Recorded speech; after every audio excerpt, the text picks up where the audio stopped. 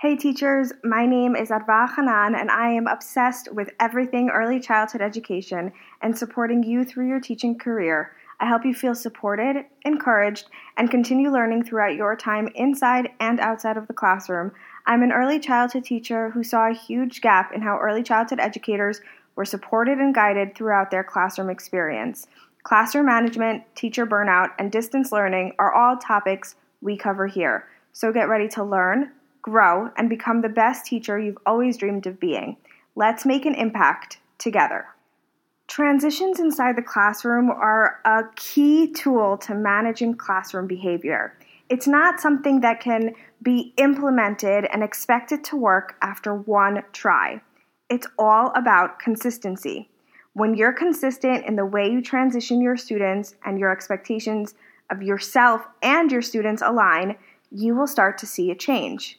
You will start to feel like transitions are becoming much smoother and more effective. Now, I have 3 methods I love to use when I implement a transition into the classroom schedule. Number 1, review expectations with students. Ask yourself the following: what is your role in each transition? What are you doing during that transition period? What does a smooth transition look like to you? What cues are you giving your students? And we'll dive into that soon. What actions should your students be taking during a transition? Is a transition quiet in the classroom? I think you get the point. Reviewing expectations will help you make a transition that much smoother for both you and your students.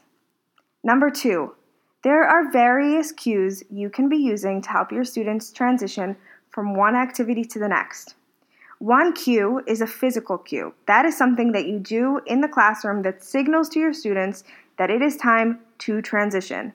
This could be ringing a bell, turning off lights, a hand signal, etc. Another cue is a musical cue. I love this because I grew up in a musical family and instilled that in my classroom. It's how I teach, and it's part of how I transition my students. I sing a different song for each transition, and this is super, super important, especially if you're in the early childhood world. And number 3, model.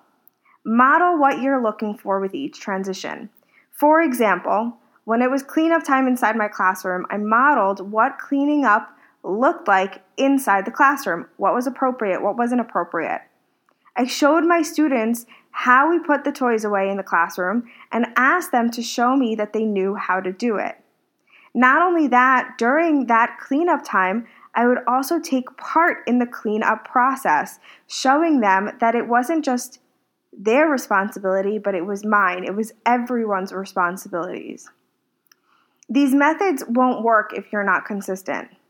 They are meant to be implemented into the classroom as a tool to help you manage behaviors and feel a sense of control. But again, it won't work if you don't do this consistently. Before I end this very short and brief episode, I want to tell you about an exciting and free opportunity I have for any teachers who are interested.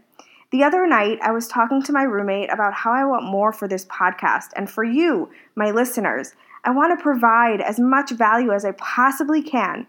So I am looking for teachers who might be interested in joining me on this podcast. Yes, I said it. You have the opportunity to be on this podcast. It'll be formatted like a, quote, coaching session where you get to ask any questions you might have that are teaching related. All you have to do is fill out the form with the link in the show notes. This opportunity is absolutely free and a chance for me to connect with you. So I hope that you do fill out this form in the show notes below. Let's review. Number 1, review expectations for both yourself and for your students. Take the questions I asked earlier and write down your answers so that you know what a transition looks like to you inside the classroom. Number 2, physical cues and musical cues. Both are great to use in the classroom when transitioning from one activity to the next.